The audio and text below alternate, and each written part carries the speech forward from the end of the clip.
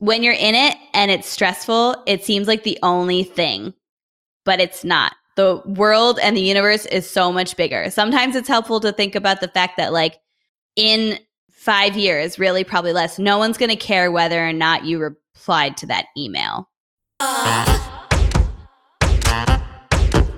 Welcome to The Art of Speaking Up, a podcast that empowers professional women to rise. I'm your host, Jessica Guzik, and in this show, I take you undercover into the stories and lessons that I learned, sometimes the hard way, throughout my career. I also talk with working women, leaders, and coaches to show you that no matter what your struggle is, and no matter what your career goals are, you already have all the talent that you need to succeed.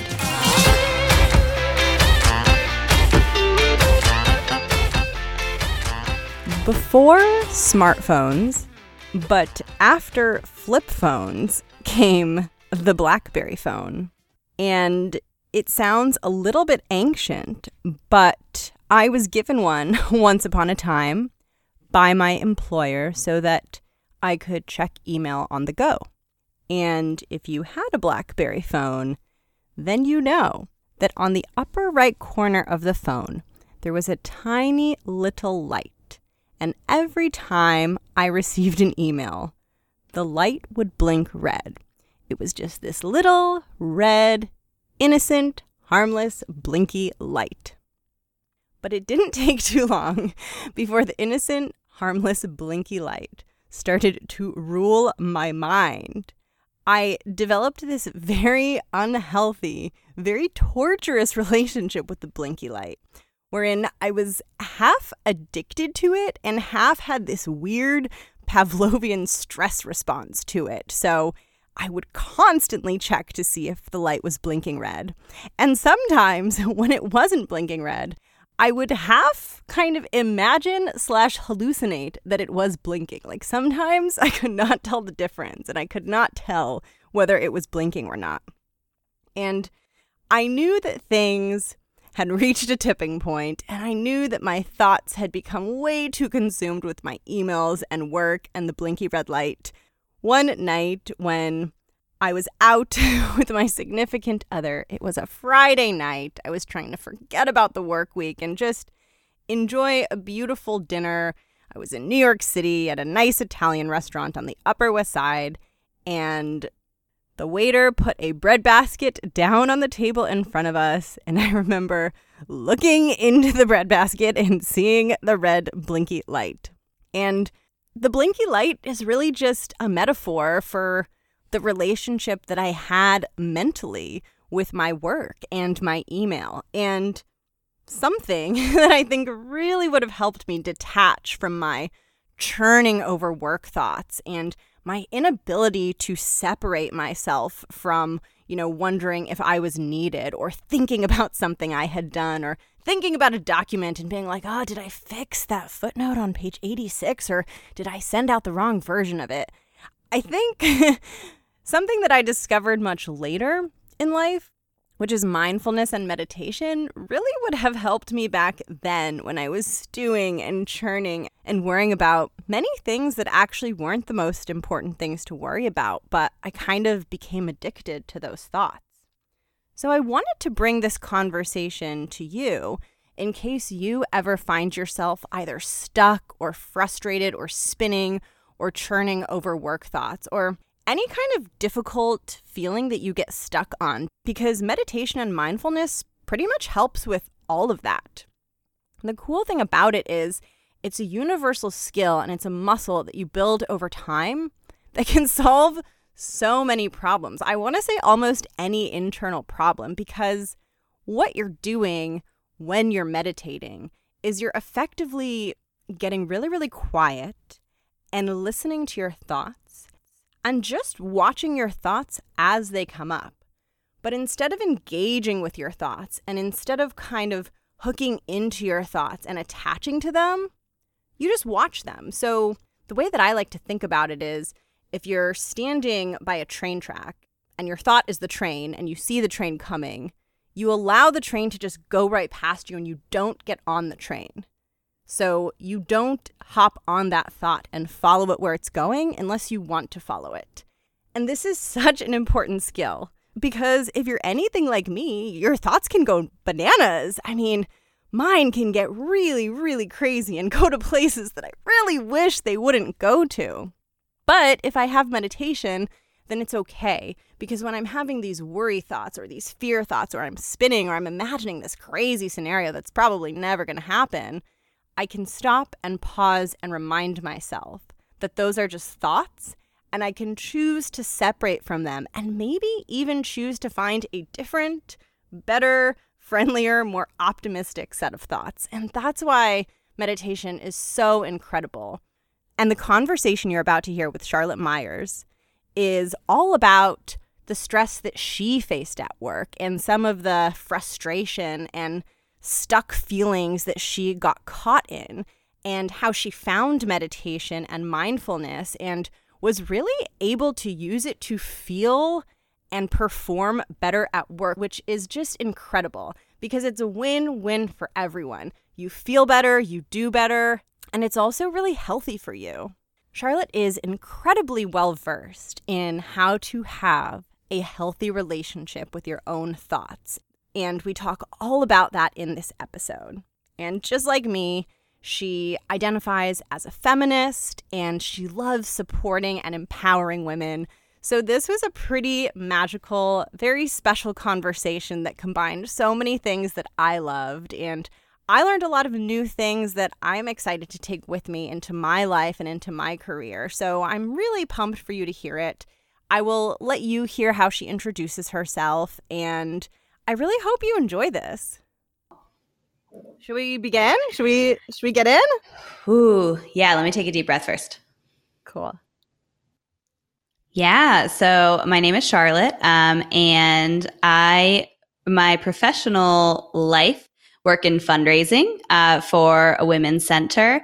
And that entails building relationships with donors and showing them the impact of their gifts and asking them for money occasionally. And outside of that, I also have a business called Airy Fairy Feminist, and that is really focused on empowering women to stand in their own authentic selves and not apologize and set boundaries and learn who they are and learn to like and love who they are.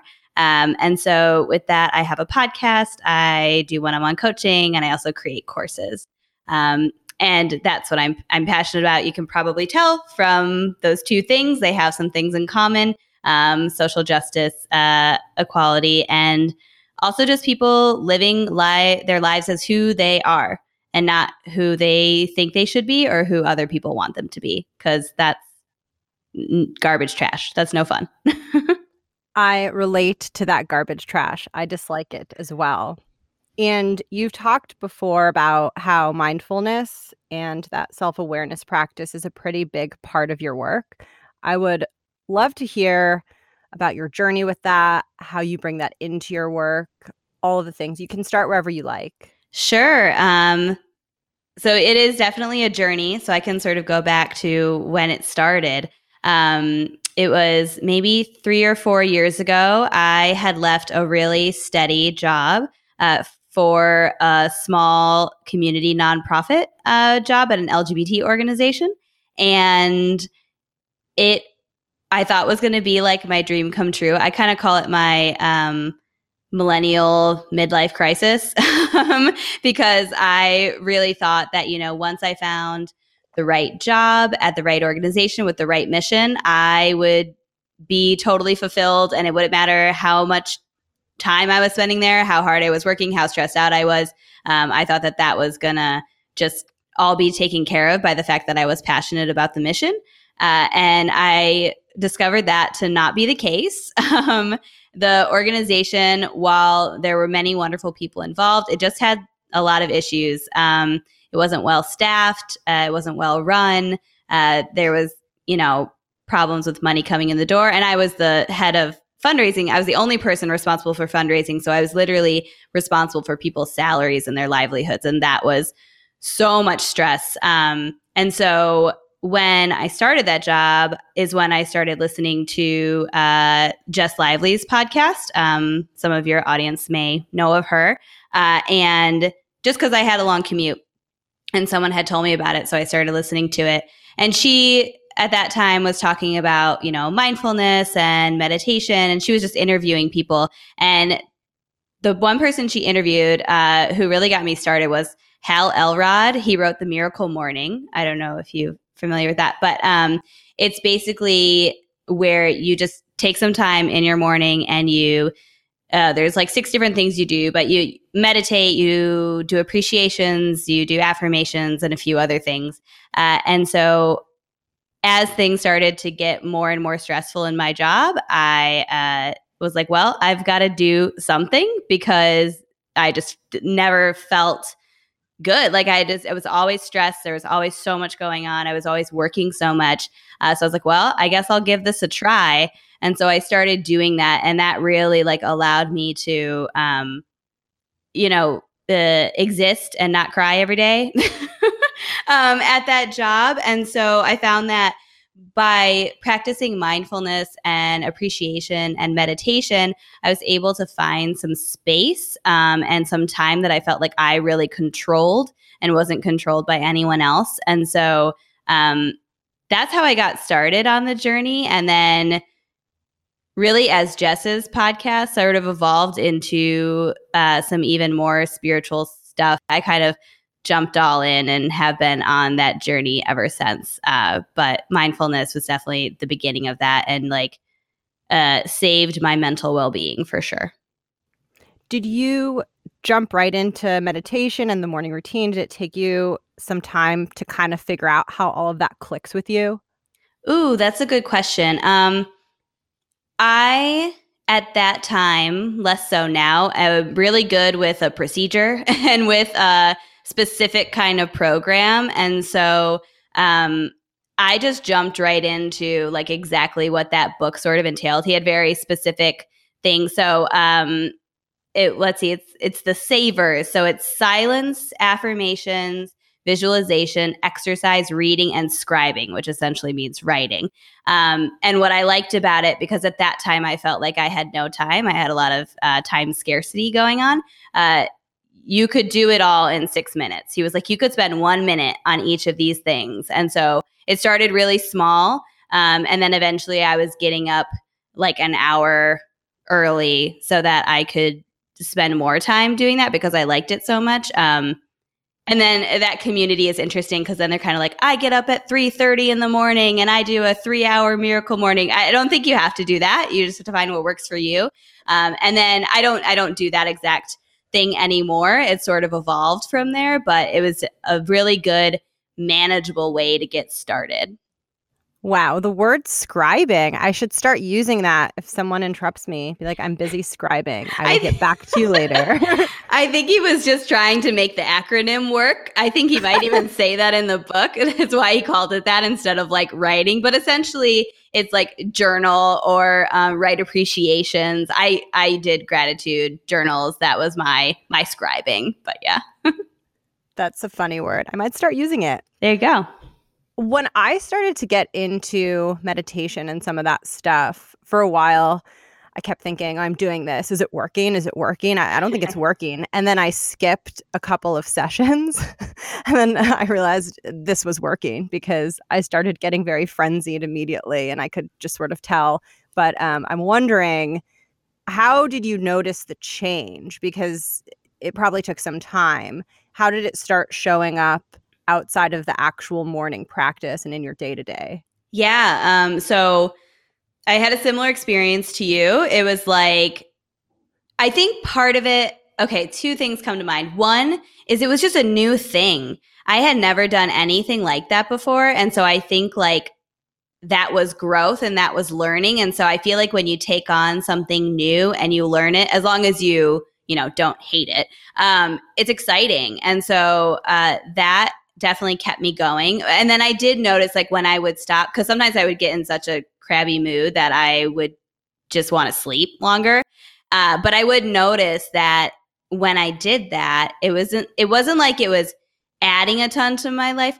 Well, I guess it was. I just wasn't noticing it until I didn't do it for a couple days. And then I was like, oh, I was like, okay, I'm feeling worse throughout the day. My thoughts are racing more. Because what happens when you practice, especially meditation, like the whole thing was really helpful, but I think meditation was the big one for me because when you practice in like a kind of protected environment of like a room where no one's going to bother you. Like your cat might climb on your lap, but that's not going to stop you from meditating. And you practice just retraining your thoughts back to your breath or back to your body if you're doing a body scan. You start to make this space and you start to be able to train your thoughts back so that when you're going through the rest of your day, and your thoughts start racing when you're at work, it's sort of natural. It's kind of like muscle memory. Like you can bring your thoughts back and you can go, oh, look at that. My mind is racing and I'm going off into all these scenarios that are not likely to happen at all, but my anxiety is just going. You can learn how to sort of bring it back. And even if you don't take like a deep breath, which I think is always helpful, but sometimes it's hard to remember. Like I still think your brain just knows. And so you're sort of working that muscle of being in the present moment. And that certainly helps because you can't be anxious if you're in the present moment because then you're thinking about a future moment or you're thinking about a past moment. You're not really in the present moment because if you were in the present moment, you wouldn't be anxious or thinking you don't have enough time because you have the time that you're in right now. Does that make sense? It makes total sense. The anxiety is this layer that is on top of whatever is happening around you. Mm-hmm. And it can feel like it's happening around you, but a lot of times it's internal. One thing that I think might be helpful for people, hopefully this isn't too strange of an exercise. If it is, let me know. But would you be able to sort of walk through what is happening in your mind as you're meditating? Because I think some people, I know for me, it's sort of confusing to understand what it is and kind of how you internally are interacting with your thoughts. Would you be able to spell that out? Sure. Yeah, a lot of people think that meditating is not thinking, which is untrue. I mean, maybe you'll get glimpses of that. Maybe, I don't know, like Eckhart Tolle and other people, they don't think when they meditate. But really what you're doing is you're learning to observe your thoughts. So say you're focusing on your breath, which I'll be the first to admit, the focusing on the breath ones are always weird because I'm always like, am I breathing weird? So we'll take that as an example, right? If you're sitting there and you're focusing on your breath, I feel like I start to control my breath more than just letting it be natural. So I have those problems and I still meditate and it's fine. But so what you do is you focus on your breath. And then when you start to think about something that isn't your breath, you just kind of go, oh, I'm thinking about something that's not my breath. Okay. And then you just return to your breath. And sometimes you'll go the whole time and you don't focus on your breath at all and you feel like you haven't meditated, but that's why it's a practice. And a lot of it is just really hard for people to just sit still because we have so much internal and, you know, quote unquote external expectations of us that we feel like we always have to be doing something, and to sit still is to not be productive. But really, when you learn to sit still, like you actually end up being more productive if you care about that. I don't really care about being productive at this point in my life. I care about feeling good. But yeah, it's a practice in that. So it can be so hard when things get like crazy, crazy, crazy busy and you start feeling that rush of, oh my gosh, too many things. That's when you need it the most. And that's also when it is the most challenging to stop. Yeah. And that's why I would recommend, I mean, I started doing it in a pretty negative scenario because I didn't know where else to turn. I was like, well, I can't make there be more hours in the day. And I unfortunately cannot do all of this work. Like there was no physical way I was going to be able to do all that work. So it was just like, well, I've been hearing about this thing. Let me give that a try. I don't remember like the exact moment when I decided I was going to try it, but probably just from reading that book. But yeah, it's when you do it when it's not a ton of pressure on, then that's good, right? Like you just have to choose to actually do it when there's not a ton of pressure, because then when the pressure's on, you'll already have it in there. So do it on a weekend. Like if you don't work on the weekends, do it on a weekend morning, as opposed to a barrier for a lot of people can be like, well, I don't want to get up earlier. Fine. Do it on a weekend. Do it in the middle of the day. Do it after work. Do it whenever works for you. Just try it. And if it doesn't help, then that's fine. But if it does, but it will, because that's science. It will help. So you were in a situation where basically you were in a high pressure environment, and one of the things contributing to the pressure was having more things to do than time, and you found this as a tool, and then you're still in that situation and the environment is still the same. But how did your experience of the environment and your reality shift once this started helping you?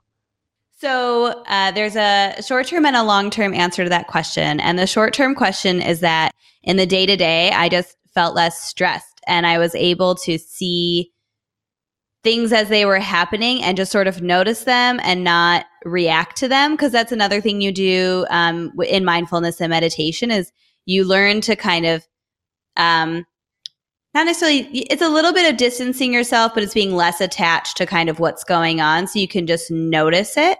And so that was definitely the day to day. But then the long term answer is I was only in that job for 6 months, and eventually I did choose to leave because it just wasn't worth my mental well being. It was just really stressful. And I think that you can choose how you react to your circumstances. I think that takes a lot of practice. And at that point in time, I wasn't like, I'm not a Zen guru now, but I certainly wasn't one then to be like, okay, this is all happening and I'm still good. Like it was still really affecting me. So I did eventually choose to leave, which I think anyone should do if they're in a position where they are just not feeling good often. I'm really happy that you said I was not a Zen guru. I am not this, it did not make me this invincible person, because for me, the thing with all of this stuff, whether it's mindfulness and meditation or some other practice, it's not about getting good at the thing and becoming the thing and doing the thing. The thing is there for you, and it's purely there for you to feel good. And I think it's important to not make it into another source of agony. Yeah. And that's what I want to say too is, I'm talking a lot about meditation and mindfulness, but I never want to put expectations on people. So I don't want your listeners to go and say, oh my goodness, I should meditate. I should do this. I should scribe. I should do all of these things. Like you have to, you have to find what's right for you. And maybe that means you get up in the morning and you listen to music and you dance around your house. Maybe it means you go for a walk. I do suggest taking time for yourself, because I think a lot of people are not taking enough time for themselves. But it doesn't have to look like meditation. It can look like whatever brings you joy or peace or whatever you're looking to feel. 100%. For me, one of my things is I need to be going out once a week and getting a glass of wine with someone who makes me laugh and who I love being around. And that is more effective for me than some of these other practices. And so that's what I do. Yes, it's perfect. And that's cool too. It's whatever works for people. And the process of trying this stuff and the exploration process should be fun. And if you try something and it's not fun or you don't like it, then you get to go try something else. Yeah, like I take a yoga class at my work. So it's every Monday and it's over the lunch hour and it's literally in my building. It's one room away from my office. And there are some days when I just don't feel like doing it, and it's super cheap. Like there's every reason to do it, right? Because it's right there. But I almost didn't sign up for it because it's a vinyasa class. And I'm like, oh, I like meditating and I like peace of mind. So this is so convenient and perfect. But when I go, I don't always really enjoy it. And then I did just discover yin yoga. And oh my goodness, if you want to do a yoga class that is just like an hour-long meditation, basically, where you barely move and you just lay on the floor pretty much, try yin yoga, because it's like my new obsession. I love it. Is that similar to restorative yoga?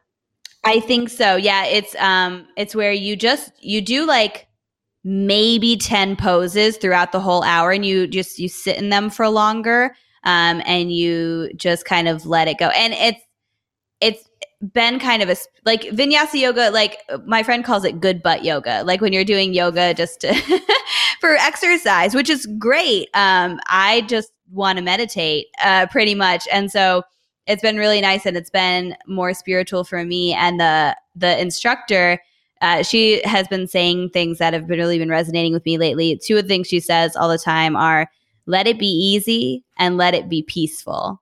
And I just like that. It's like not striving for something to be easy or peaceful. It's like, just let it be, let go. Like that's really where that comes in, because if you get all uptight about meditating every single day, and if you don't meditate, you're pissed off, like, and you're putting all this pressure around it, it's not going to have the impact. You want to let it be easy. I love that so much. Yeah, she's wonderful. One thing that I would be curious to hear from you is maybe an example of a before and after. So something very stressful blows up at work. I would kind of love to hear you walk through what is going through your mind, and then sort of, again, what that experience was like, but having the mindfulness toolkit under your belt. Yeah.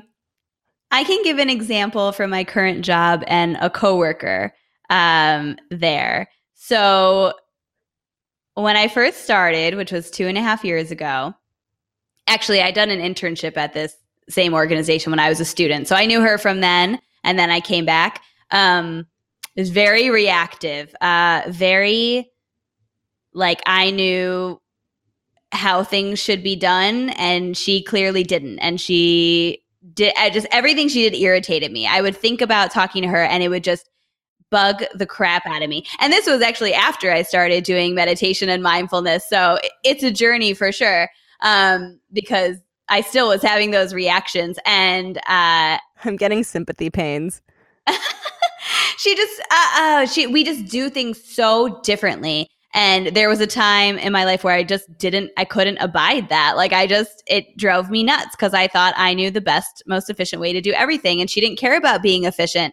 She cared about including people and really talking things through and doing all of these things. And through my different practices that I do, I've also one kind of meditation I really like is loving kindness, and that has sort of helped me to think about, okay, what are the positives in everyone? And now she and I are so close. She is the only person in my office who I've told about Airy Fairy Feminist. She is very into mindfulness. She's into quantum physics. She's into all of these other things that I'm learning about. And now we've connected so much, and I really appreciate her. And she still has the same exact work style.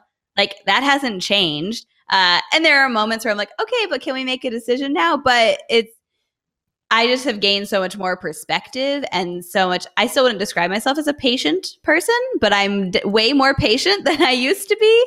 Yeah. So it's just more lighthearted. Like, and the other thing I think too is just sort of gaining perspective of, like, when you're in it and it's stressful, it seems like the only thing, but it's not. The world and the universe is so much bigger. Sometimes it's helpful to think about the fact that, like, 5 years, really probably less, no one's going to care whether or not you replied to that email. Like, so gaining that perspective in general about my work and not making it my everything has certainly helped me to appreciate. Actually, a point of joy for me is that I can look at every single one of my colleagues and appreciate something about them now, as opposed to that was not the case a couple years ago at all. I relate to that a lot. And sometimes you feel like you have to stay resistant, because if you don't, something will fall apart. It feels like that's how justice is served, is by disliking that person in your mind, and you hold on to that and you don't want to drop it because you're annoyed. But then when you finally do, you realize that you are so much happier. So who cares? Yeah. And if you don't continue to feel angry about it, how will they learn? How will they change? How will they come over to the way that you do things the right way? Right. Mm-hmm. So um, then another like big learning of my life that's gone, you know, pretty much my entire life up until this point has been learning that you cannot control other people. There's nothing you can do. You can't change anyone. They may change. It's not saying people can't change, but it's not going to be only because of you. And if part of it is because of you, it's because they're willing to listen or learn and something is happening in their lives that's opening them up to it. I spent a lot of time trying to control people. And I've also spent a lot of time learning, and I'm still learning that that's impossible. I fully agree. The way that I think about it is there are two variables within your control. You can either just accept and try to sort of do what you did mentally, which is not make yourself any more crazy than you need to be made, or you can put distance between yourself and that person, either by trying to minimize the amount that you work with them. It could even look like leaving a job, but those are kind of the axes that you have to choose from and work with. And sometimes it can just be helpful to say what makes sense for this particular situation.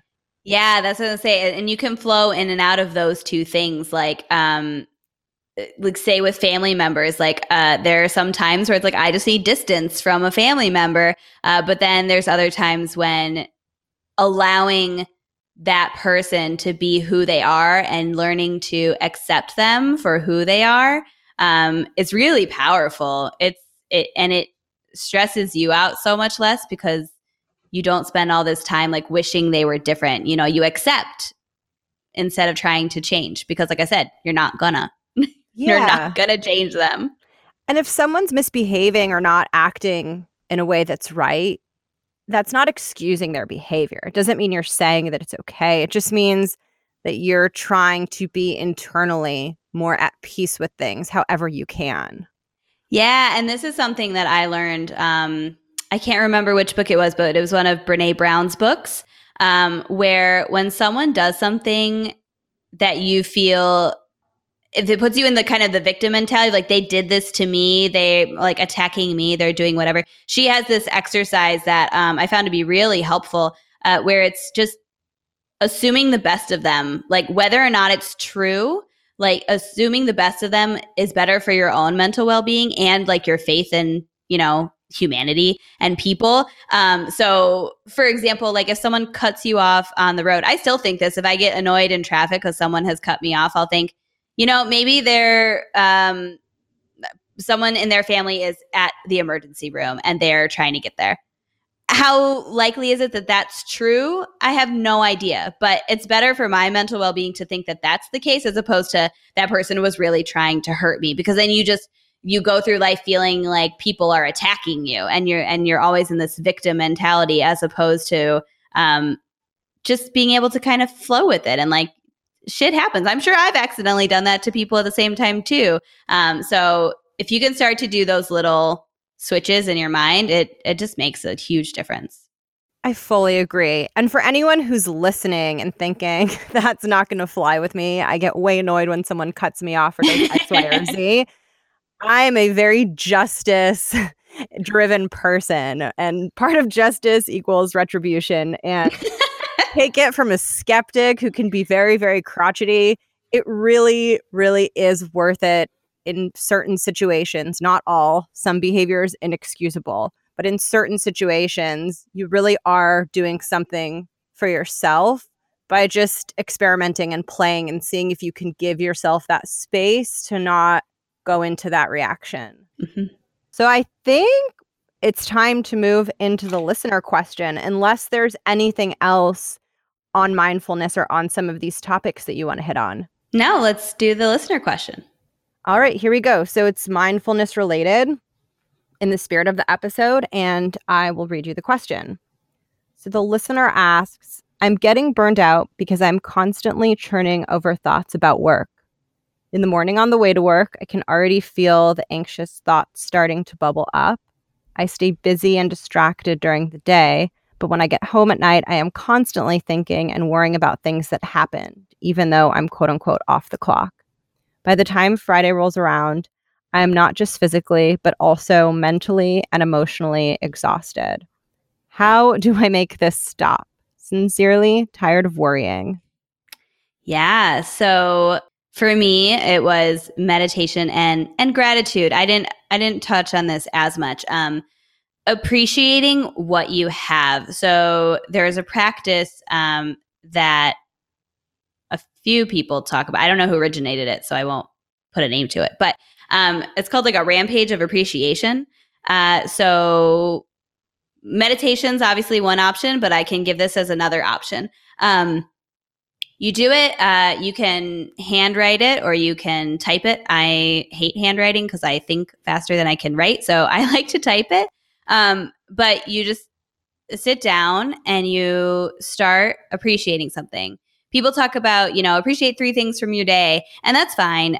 But sitting in the emotion of appreciation for like 5, 10, 15 minutes, however many things that means you need to appreciate, is a different experience. So what you do is you start with a small thing. So I might appreciate that it's beautiful weather outside and the color of the grass in my lawn. And I appreciate that I am talking to you. And I appreciate that I have my phone, which allows me to connect with people and be my alarm clock and call people and connect with people all over the world.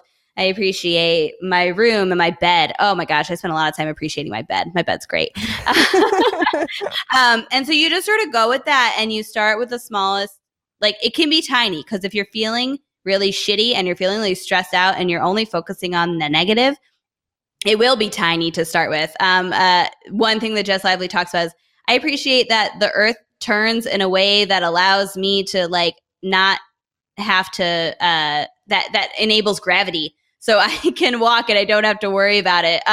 So you can start with things that have like nothing to do with anything, but you just start small and then you keep going and then it'll get sort of bigger and bigger. And that helps shift your focus from what our brains love to do, which is focus on the negative, and what society loves us to do, which is focus on the negative, right? Because they want us to fix things about ourselves. So that's how they sell us products. That's a side note. But so doing a rampage of appreciation is what it's called. So that's something to do to appreciate. Sometimes you can't even get there. So that's where the mindfulness and the meditation helps because you slow down the negative thoughts first before you go in kind of ramping up to the positive ones. But whatever feels best for you. And then, so those are 2 specific things, but it's also just make time for yourself. When you feel like you're always thinking about something else, experiment. What gets your mind off of it? Maybe it's playing video games. Maybe it's reading a book. Maybe it's listening to a podcast.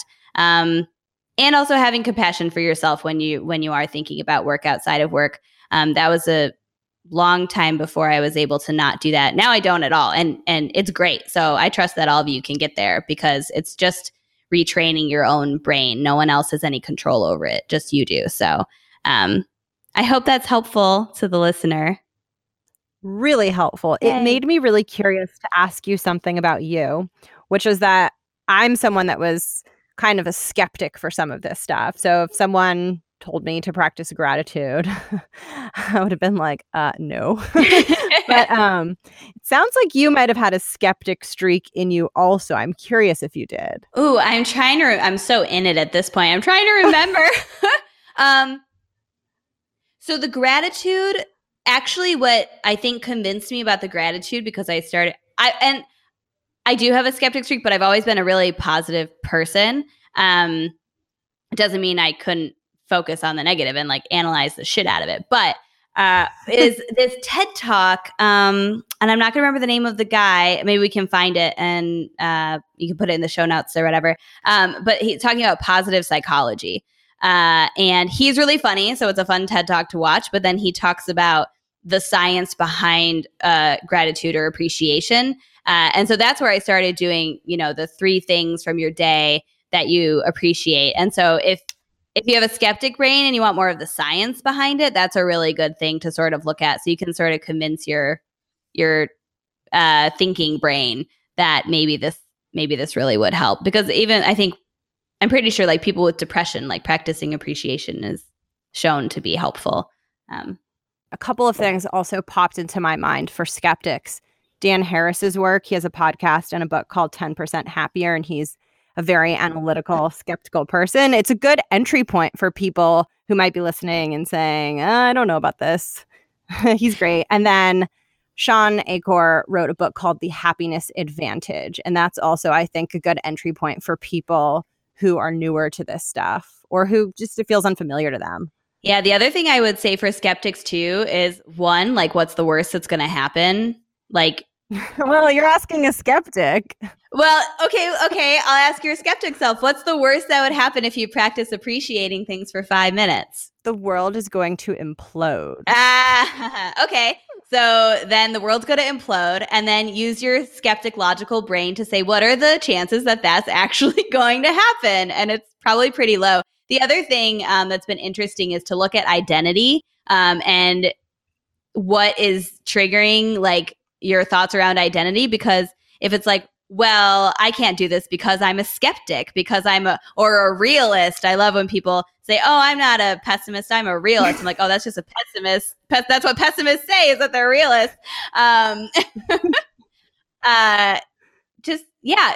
Identity is a weird thing. Like, and that's why it's so interesting for me to put feminist on myself. I still consider myself a feminist, but my feminism has changed for sure over the years. So what is just triggering who you think you are? And is that really who you are? And maybe you would learn more about yourself if you just tried something new. And maybe it's going for a walk. Maybe it's not, woo-woo meditation and appreciation. Maybe it's just getting outside. Wonderful. So before I get to the closing questions, I just wanted to ask you to share where listeners can find you and get in touch with you if they want to connect or learn more about your work. Yeah, so people can find me on Instagram at Airy Fairy Feminist, AIRYFAIRY, and then feminist. I hope you know how to spell. And then I'm also offering one-on-one empowerment coaching sessions. So if anyone really wants to dive into, how to practice mindfulness, step into your own power, create boundaries, find your most radically authentic self, all of those things, I'd love to work with you. And feel free to send me a DM on Instagram to get started. And now we are ready to go on to a couple of closing questions just to round things out. So the name of the podcast is The Art of Speaking Up. And I would love to hear your thoughts on speaking up, whether it relates to mindfulness, the topic of the show, or just your thoughts on it in general. Yeah.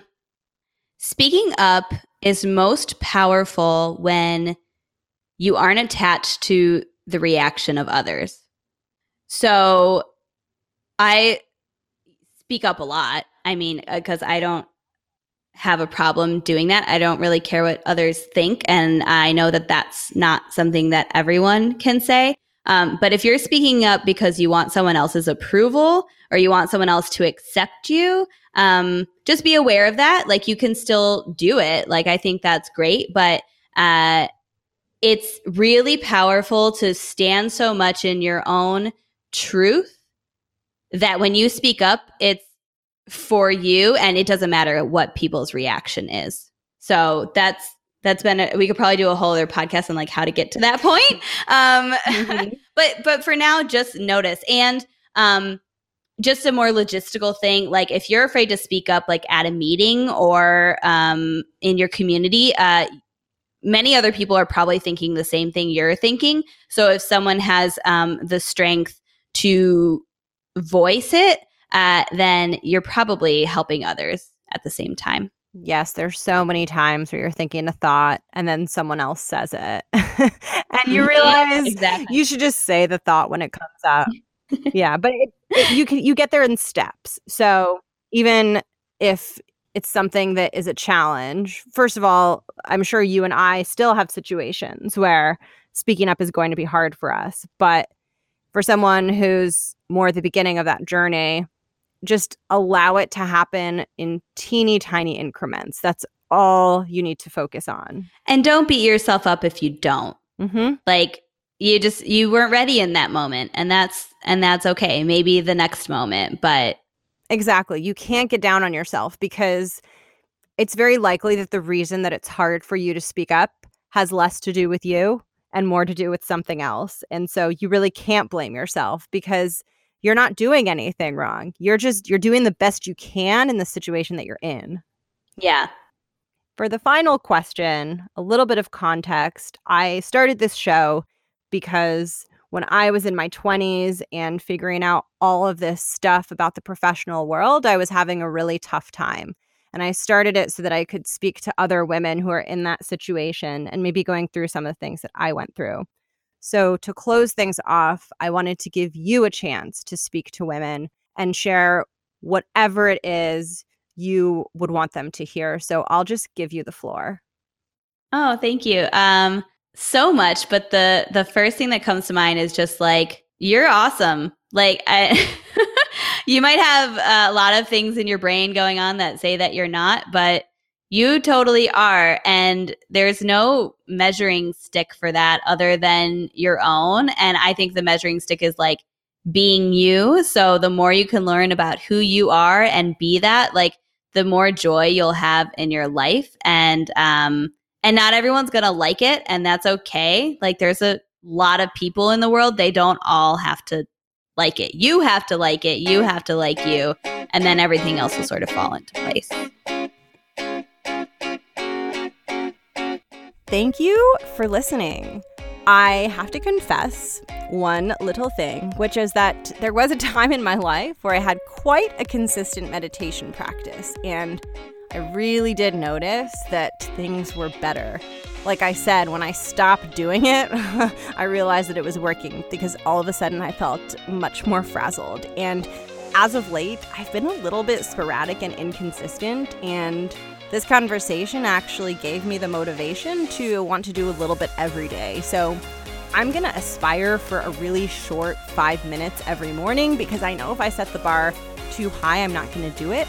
So I'm going to pick something super small and attainable and just go from there, and feel free to do it along with me. I hope we all stick with it. And if you're enjoying the show, I would be so appreciative if you could rate the show or write a review for the show, or really the highest impact thing you can do is share the show with someone, because the thing that I care about the most is helping more women feel good and feel confident, and that's what I'm trying to do through this show. So the more women I can reach, the better. But the reviews and the ratings are like crack to me.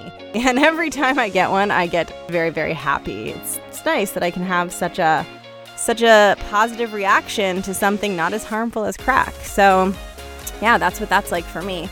Thank you for listening. I hope in the spirit of this episode that your day is filled with peace, and that if something bad or annoying or frustrating comes up, I hope you have that really, really special moment where there's a pause in between when the thing happens and when you react, and you just feel that space and you feel yourself have the autonomy and the decision power to not go down a thought path or maybe even a behavior path that you don't want to go down.